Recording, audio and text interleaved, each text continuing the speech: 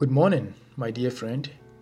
Welcome to this Day with Jesus morning devotion series.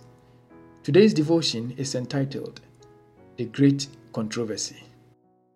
The Great Controversy is a phrase Adventists use to describe the cosmic conflict between evil and good.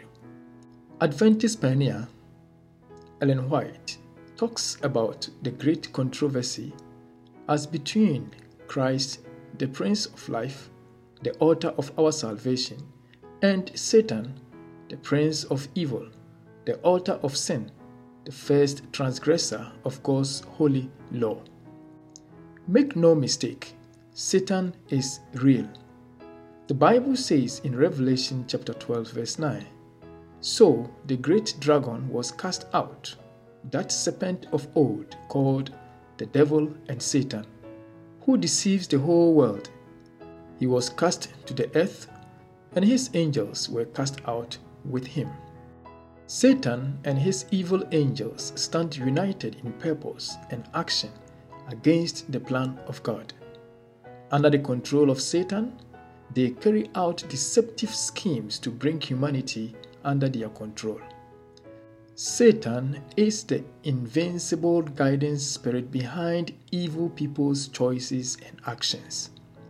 But the Bible also portrays the role of Jesus in the great controversy. The name Jesus means God saves, making him the savior of the world. Instead of accusation of human beings, Jesus makes intercession for them. Instead of condemnation as Satan desires, Jesus provides justification. Whilst Satan often tries to frustrate God's plans for humanity, Christ works at achieving them for the people of God. Today, which side of the great controversy are you? The choice is yours to make. Let us pray. Thank you, Father, for revealing thy might through Jesus for our salvation.